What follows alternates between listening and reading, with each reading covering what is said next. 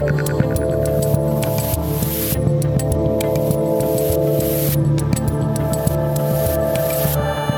everybody, I am Dave Rubin. This is the Rubin Report Direct Message for March 25th, 2021, and I have a feeling that a whole bunch of you might have two screens open right now because the man pretending to be President Joe Biden is giving his first press conference in over 2 months of being president, but I know that you're good, loyal viewers of the Rubin Report, so you're watching me, you're watching the president, and side by side, it's now up to you to decide who makes more sense. There's a lot of weirdness coming out of this press conference. It just started about 15 minutes ago. If you're not watching it, or even if you have watched it or you're in the midst of watching it, we're just gonna throw you one clip right now, and you tell me if Joe Biden is okay. Here we go. So the best way to get something done, if it holds near and dear to you that you like to be able to, anyway,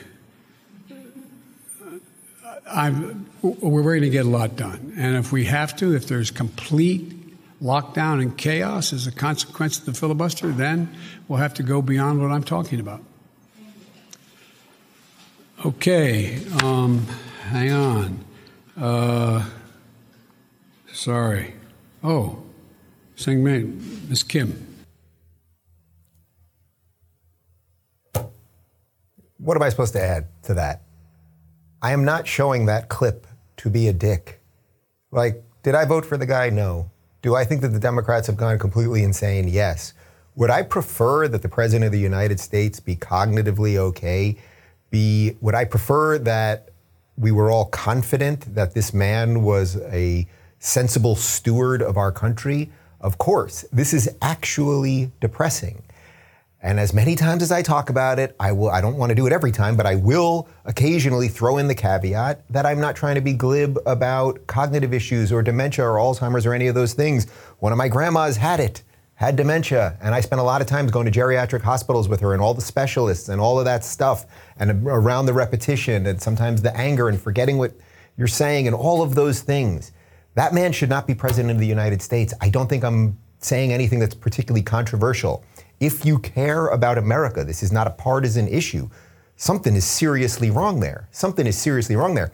Let's also keep in mind, he's getting prepackaged questions all from friendly reporters that he obviously knows what the questions are. He has tons of notes in front of him. He can't do this. He cannot do this job. And if you think he's in charge of this operation, I got a bridge to sell you. I mean, it's very, very confusing, people. Like, something ain't right.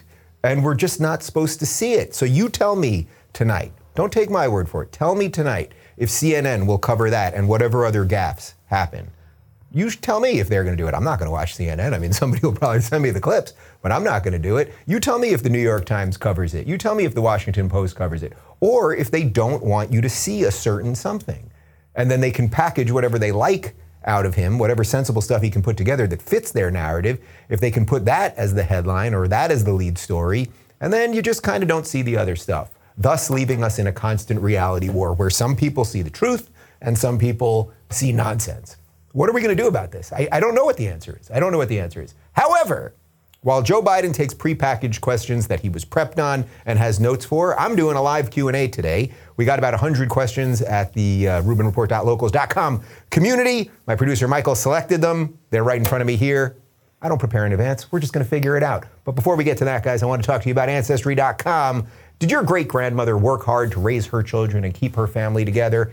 Did your family persevere through natural disasters to rebuild and start anew? Was there a healthcare worker in your family's past who cared for another generation facing a pandemic? Our ancestors were ordinary people who lived through extraordinary situations, something we can all understand today. Challenging times are nothing new, neither are resilient people. Learning about the struggles and adversity your family went through can bring you closer to your own family today as you share stories from new bonds. Ancestry helps you search billions of records to learn more about the ancestors who came through remarkable challenges so you could be here today. You can find details about their lives, see what they did to earn a living in a census record, or see their actual signature on a military record as they signed up to fight for the country. Learning their stories helps you find a connection to what they went through and how they stood strong through hardships and struggles. When you get closer to your ancestors by learning their stories, you have a new way to get closer to your family. There's strength in every family story, and you can learn more about your family at Ancestry.com/Rubin to start your free trial. That's Ancestry.com/Rubin. And now back to me. Okay, I want to show you 2 quick videos about masks from yesterday before we get to the Q&A. First up, Ted Cruz was doing a little impromptu press conference yesterday, and a reporter confronted him because he wasn't wearing a mask. Yeah, when I'm talking to the TV camera, I'm not going to wear a mask, and all of us have been immunized, so It'd make us feel better. You're welcome to step away if you like. The whole point of a vaccine, CDC guidance, is what we're following. Yeah, good job, Ted. I generally like Ted. You guys have probably seen the video of me playing Nintendo with him at my house. He's a good guy. I think he makes sense. I think he cares about the country, cares about the Constitution, cares about personal liberty, cares about freedom. We've all been immunized. This is absolute theater that a reporter would ask him to do it. And that is the type of attitude that our good public leaders, and there ain't many of them, need to take with the media. Like, that's just absolute theater. That's that guy trying to control Cruz. Cruz wouldn't have it. And that's sort of a beautiful thing. Then I saw this one. This is from CBS, Mexico's newest trend related to masks.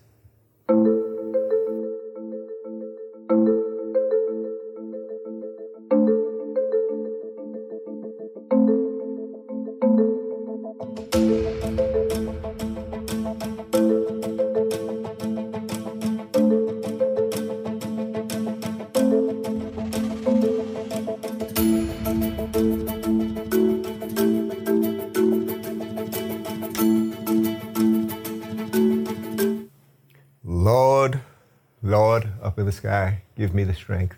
Give me the strength. What you're seeing there are people wearing masks over their nose. Now, they still wear the face mask. They take that off so that they can eat using their mouth, their boca, but they keep the nose mask on to make sure that germs aren't spreading out of the nose. I guarantee you there's no science behind this, and this is just complete lunacy, like pretty much everything. Or, as they say in Mexico, estúpido. Muy estúpido. Okay, people, let's get to a Q&A. And again, the Biden thing's still going on. We might live stream a little later if we just get like a whole bunch more crazy clips, and I'll analyze them for you, but we shall see. In any event, we're going to do about 10 questions right now. Here we go. Clickaholic says, is the U.S. to blame for Central Americans coming here, or is it their governments? That's a complex one up top. Well, first, I was just watching some of the Biden thing, and one of the questions by a PBS journalist who's really just a Democratic activist was, in effect, what are you doing about the border? What's going on here? People like you so much. You were thought of as so nice. And Biden was basically like, well, the reason they're coming is because I'm nice. I'm a lot nicer than that other guy, and that's why they're coming. And okay, yeah, I'm nice. That's great. Now, look, we are a nation of immigrants. What does it say on the Statue of Liberty? Something about the huddled masses. You come here, the tired, the poor, the whole thing, and virtually everyone makes a better life for themselves, and then the generation after them is better, and all that good stuff. You guys know all about that stuff. I don't have to sell you on any of that. However, as I said the other day, we got some problems now. We got major problems. We got a president with dementia. That's on the list, on top of the economy and whatever's left with COVID and lockdowns and a horrific mainstream media and all those things. So we got some stuff we got to work on here. And now we have all these immigrants rushing the border, and they're basically sort of being told you can stay, or you kind of have to go back, or we're going to put you in these cages, or maybe we're going to fly you up north. So when you say who's to blame, whether it's sort of us or it's the Central American countries, the leadership in these countries and the media, I think it's everybody. We, the United States, have given very mixed messages. We've played a couple clips about this over the last few weeks where Biden administration officials, in effect, have been saying, oh, you can come, but not right now. We've got to work things out. But that sort of is winking to the people, like, come, because we're not just going to send you back, right? We'll get you in some facility, and then we'll figure out something. And then you have the Democrats trying to push all this legislation where we're going to give all these people benefits and all sorts of crazy stuff. And I also thought we had a pandemic, yet we're keeping people in cages in these little, you saw these metallic blankets. I mean, the whole thing is very bizarre. So I would say it's partly our fault in that it's very obvious the Democrats want more people here, right? They want more people here for the sort of finishing blow on democracy, right? Like, they want more people here for more voters. That's why they want DC statehood and the rest of it, because they just want to clinch the game that they've been playing for a while. And politics is a messy game. And that's not to say the Republicans are so great, because they're not. But the Democrats obviously want more people here, knowing, oh, we can just give them a lot of handouts. They'll become reliant on us. They'll vote for us. We become a one-party country, and adios democracy, and adios freedom, and adios the United States of America. So I do blame our administration in that regard. I have no doubt, and I don't know that I have enough information, and I assure you nobody on CNN that's, pretending to be a news anchor does, about what specifically, the leaders in these Central American countries, or the political pundits, or the media class, whatever it is, what they're saying to them to get these people to be pushed over. But we know that there's a lot of money in trafficking people and the rest of it. So I think everyone's probably to blame. And if you want, like, if I was an elected official, God forbid, my policy would be simple right now about the border. Well, first off, in general about the borders, every country has a right to defend its borders as it sees fit. That's the point of having a country. That's the point of having sovereign nations. You got a geographic area, you can defend it, and what goes on in your area is up to you, and you probably shouldn't attack the other people, but if they're coming for you, you're allowed to attack them. We can get into all the ins and outs of all of that. But my policy would be, sorry, we're shutting everything down for a little while. We're in the middle of this. They're telling us the worst pandemic in 100 years and all of this stuff. It's like, we got some stuff to figure out. We'll get back to you. We'll get back to you, because we got to take care of our house first. Isaiah says, as the left continues to try and dismantle our Constitution and almost entirely get rid of our Second Amendment rights, will states be able to push back on federal orders? This is a huge, huge question. I'm glad you asked this, because one of the clips that I played a couple times during the Democratic debates was when Kamala Harris, before she dropped out, polling at 0%, was talking about executive actions on guns. Right? And that was the question. Will you do an executive action on guns? Now, from everything I understand about the Constitution, and I'm not a constitutional scholar, but I've talked to a lot of constitutional scholars, and I have a little understanding of the separation of powers, the federal government can't pass a law that would infringe on one of our God-given rights in the Bill of Rights, right? The Second Amendment, the right to bear arms. So you can't do an executive action on guns. Now, that's not really the way we're governed, because everyone does everything by executive actions, and unfortunately, the paper that is the Constitution is being trampled on all the time. In any event, there was a question asked of Joe Biden first about, would you do an executive action on guns? And we'll find the clip and we'll play it again next week, because it's a really profound moment. Michael, make sure we grab that. Joe Biden, in essence, says, well, you'd have to do it constitutionally. You can't just do that. It would have to be constitutional. And then the camera pans over to Kamala Harris, and with her evil cackle laugh, she goes, Joe, can't we just say, yes, we can?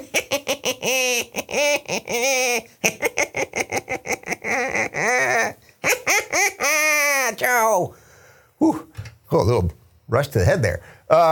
That tells you the fundamental difference between these people. Joe Biden, who obviously is not cognitively right, I believe that he, at his heart and at his best, wanted to do things the right way, probably 20 years ago. Doesn't mean I agree with all the decisions, but wanted to do something that was constitutional and within the guidelines of the system. Kamala Harris does not care. And that's also the real danger that's happening right now, because when they get rid of Biden, which they will get rid of Biden, obviously, she's going to step in. And would she be more than happy to sign an executive action on guns? Well, she already said that she would. And again, she was polling at 0% in her own party when she stepped down, and then they picked her. Why would they pick someone polling at 0%? Meditate on that, I will. EJ says, how young should we start talking to kids about these big topics?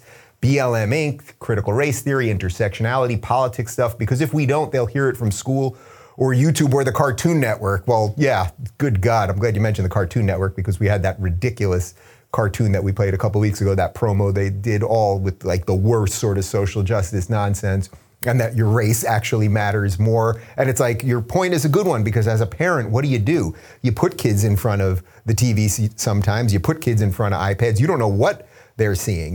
We don't have kids yet, we're working on it, but once we have kids, I'm gonna have a couple years, before they're, say, 4 or 5, when they can start ingesting information in that regard. So I have a window to play with right now where I can talk about this, I suppose, at an idea level and not at like the granular, I've got kids, what am I doing level. But I do have nieces and nephews, and I've discussed this with my brother and my sister and their husbands and wives, and it's like, it's really tough. Like, I don't think you should be sitting 5-year-olds down and talking to them about all of these things. Kids don't see color. Kids are good. And if you teach them the right things about being a good person and all of those things, like that will transcend some of this stuff. And then your point, though, is valid, because it's like, well, all right, if you don't warn them about some of these bad ideas, they're going to start hearing them. And this goes to what I've been saying about public schools. It's like, how can you send your kid to a public school at this point if you have the means not to do so? And obviously not everyone does. But this is also sadly why Democrats don't want school choice, because they want these indoctrination centers to be run. Why does Bernie Sanders want everyone to get free college? Well, what a great place to brainwash everybody. It's not because he wants everyone to learn about capitalism, right? He doesn't want everyone to start reading Thomas Sowell while in college. He wants them to be brainwashed into being the next generation of socialists.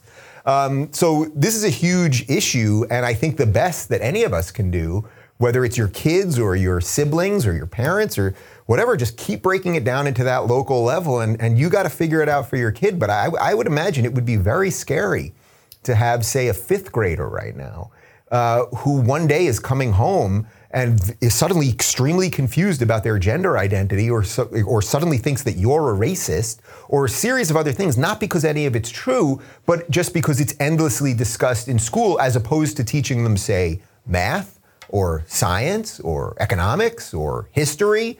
Well, they teach them history, but it's not the right history anymore. So it's a huge problem. It's a great question. I'd love to, actually, if any of you are parents, I'd love to hear some of your thoughts on that. So comment in the post from this video on rubinreport.locals.com. And by the way, we are doing a panel tomorrow all about education, so I will bring this up. Thanks for the heads up over there.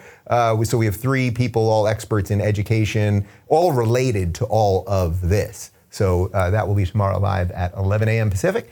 Anya asks, what do you think needs to happen so people wake up from COVID mania, fear, and unreasonable thinking? Man, I don't know. I'm not going to sit here and say that I had a few people over for dinner last night again. That would be highly illegal and not something that someone like me would do. And that video that I posted on Twitter of all the glasses filled with whiskey, that was clearly, that was done on Photoshop. I didn't really do that with other people. I mean, come on, what do you think I am, a murderer or something? I don't know. How do you break people out of fear? What has affected us more, really, as a nation, as a populace in the world? Was it COVID, or was it the lockdowns, the destruction of jobs, the depression, the alcoholism, all of those things? Was it the disease itself, or was it what we then allowed them to do to us in the name of protecting us from said disease? You tell me, which one affected you more? That's not to diminish, about 500,000 people died in the United States. A huge percentage of them were elderly people with at least one other comorbidity, usually obesity or diabetes, and often a whole bunch of other things. That doesn't take away, that doesn't diminish their deaths. It's still sad no matter what. We also had the lowest amount of flu deaths, I think, since recording, something like that last year. So that's very bizarre. But the fear is what I always feared. They say there's nothing to fear but fear itself, but I say the fear is what I always feared, because it was the idea that once we started this thing, 2 weeks to flatten the curve, and we knew it wasn't going to be 2 weeks, but we all played along. And then it was, okay, now we're just going to shut down till April. And then April rolled around, and I remember when Newsom said, now we're going to shut down till August. And I was saying of course they're going to continue it again in August. And now, guys, we're at the end of March in the following year. And I still see here in LA people, almost everyone actually, walking around in masks. And, I talk about all the time, you walk your dog down the street and they pull the dogs away from each other and the dogs are fearful. It's like, how do you break out of that? And the training that we have done to young people, authority said something, you better follow it no matter what. No, whoa, you asking questions? We're going to delete your YouTube channel. Like, there is such a cascade of problems that I don't think we can fully acknowledge right now, because one thing we do, and social media has done this to us, we live in the moment to moment right now, and we don't think about what's coming or what was. And we got to start thinking about it better and remove ourselves from some of that stuff. So I don't know. But I can tell you this is also where the federalist system kind of works, because when I've been in Florida, most of the people that I saw were way less fearful. And what the hell am I doing here? Good question. It wasn't asked specifically, but thank you for bringing it up for myself and my internal thought process. Ginger says, I love Trump's actions and policies. Do you think it's possible he contributed to cancel culture with name calling?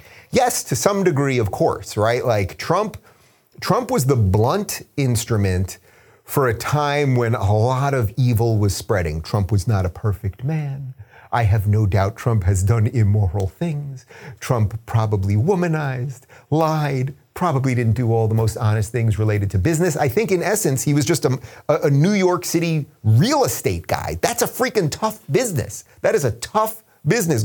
Making all your money in the 70s, 80s, 90s in New York business, like you're gonna have to go through a lot of crap. Owning casinos in Vegas, in Atlantic City, well, he also owned casinos in Vegas, but most of the stuff was in Atlantic City. Like that sort of world and the relationship to big business and the mafia and all of that stuff. It's all stuff that was there, and he kept fighting it and fighting it and fighting it. What I always say is, if you watch those videos, which you can still get on YouTube, at least for now, of Trump in the 80s, on Phil Donahue, on Oprah, asking him if he's going to run for president. In essence, he was saying the same exact things. He's less orange, his affect is a little softer. But over time, as he kind of went against the machine, he fought back using every tool he had, right? He brought women that had accused Bill Clinton of rape to the debates with Hillary Clinton. He called people names. He was petty at times, all of those things. Did I love all of that stuff? Of course not. Actually, the first time around, that's very much why I was against him. But I came to realize only a very imperfect creature who would do what it was necessary to do to fight the much bigger monster that is the Democratic Party plus the media, that he was a needed beast in a way. But did he contribute to cancel culture because it made it very easy for everything to get ramped up? Yes. One of the interesting things is when I've talked to my very wise liberal friends, the last remaining few liberals who, in essence, I think have gotten everything wrong, but if the few that will still talk to me, many of them were saying, after Trump lost the election, many of them were saying, well, don't worry, because now that Biden's in charge, even though we don't think Biden's great, just the idea that Trump is gone, it will lower the temperature. The temperature will now be lowered. Well, does anyone honestly think the temperature has been lowered? Are people getting less canceled now? Does the tenor seem better? We were told we have to heal, H-E-A-L, when mostly they mean H-E-E-L. This is a problem that we got to deal with. So I think he probably contributed to it for sure, but I wouldn't say he was the main factor. I would just say he was a symptom within that. Seti says, how big of a paycheck would it take for you to play the lead role in a Bernie Sanders biopic? I'm Bernie Sanders, and I think you're a right-wing racist, and I want your money, and I'm going to give it to him, and I'm Bernie Sanders, and I'm Jackie Mason, and I guess if somebody was willing to pay for me to do that, I might be willing to do it. But probably Larry David should be doing it, right? That would be the best version of it.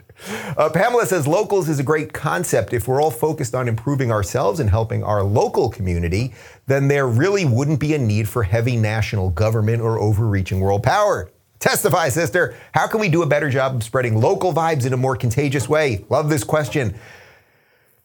This is not going to be the most fun answer, but I think really try to meet some of your neighbors.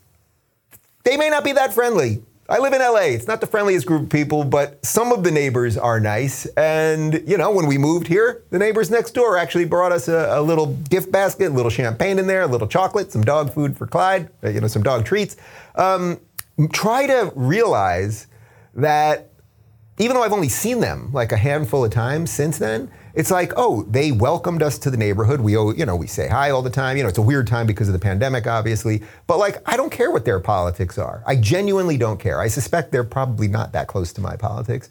But making friends or at least acquaintances or saying hello to people. That's why I always bring up the hello thing when you're walking the streets, because it's so important to realize that these are other people. They're actual living, breathing human beings with the same fears that you have, the same drive and passions that you have. All of our levers are pulled and pushed a little bit differently, but we're all human beings here. And I think the best thing you can do is get involved in your local community. Know who your local representative is. You know, it's like we want the government, the federal government, to do everything. And it's like, well, my local government, they're not doing a great job with homelessness here, right? I keep telling you about under the highway here that these homeless guys are building like a massive complex at this point.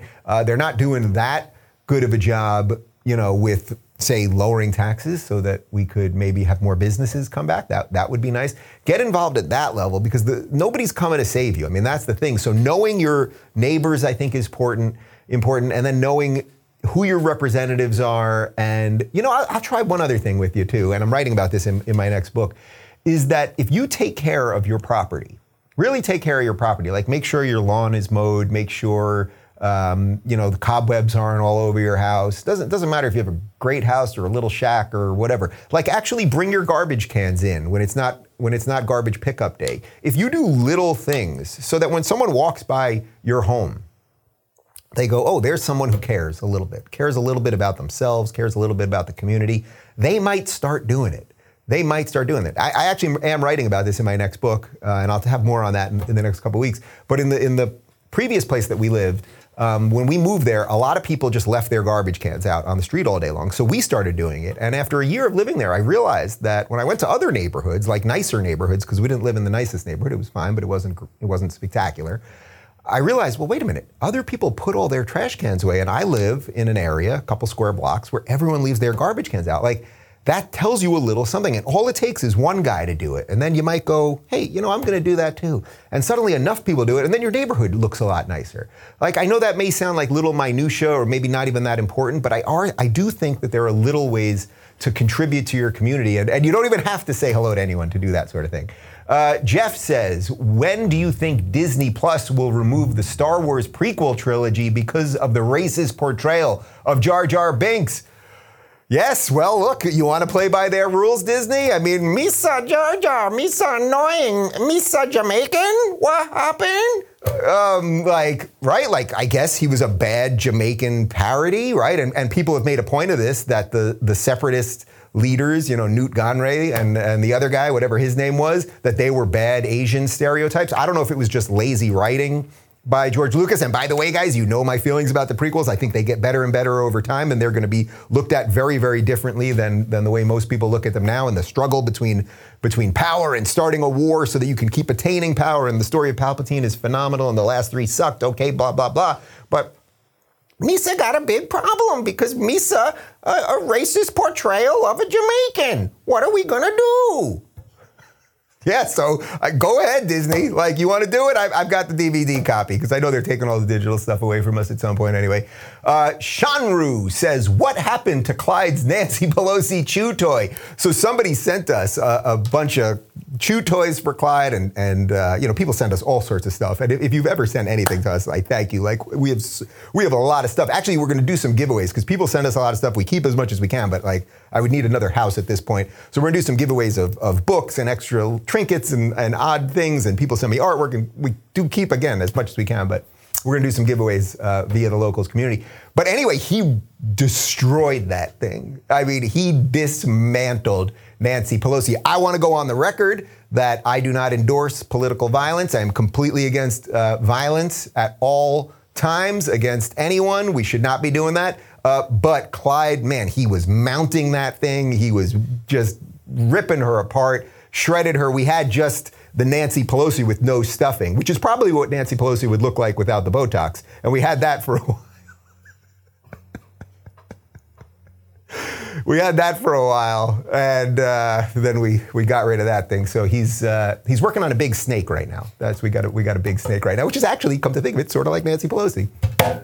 Yeah. All right, guys, part 2 of my interview with Lawrence Fox, British actor who actually is becoming a politician, started his own political party to fight back on so much of the stuff that I talk about here all the time. Started the Reclaim Party. He's running for mayor of London. It's up right now. And of course, the full episode is up at rubinreport.locals.com. Absolutely free. And we are doing a panel on education tomorrow. We're going to have Corey DeAngelis from Reason Magazine, Jill Simonian from PragerU, And Sam Sorbo, who's Kevin Sorbo's wife, and she's a homeschool advocate. I actually met her a couple weeks back in Florida. Great lady, so I'm looking forward to chatting with all of them. I thank you guys for watching. And again, if you had the double screens up, I just hope that I did a little bit better than Joe Biden. I didn't have to do much today, right? Because he's doing a Q&A. In effect, I'm doing a Q&A. And all I had to do was have half the ability to say anything somewhat sensible. I think I pretty much did that. So if we were grading me today, I thought yesterday's show, for example, was an A. I was on point. I felt good about it. We were sharp and ready to roll.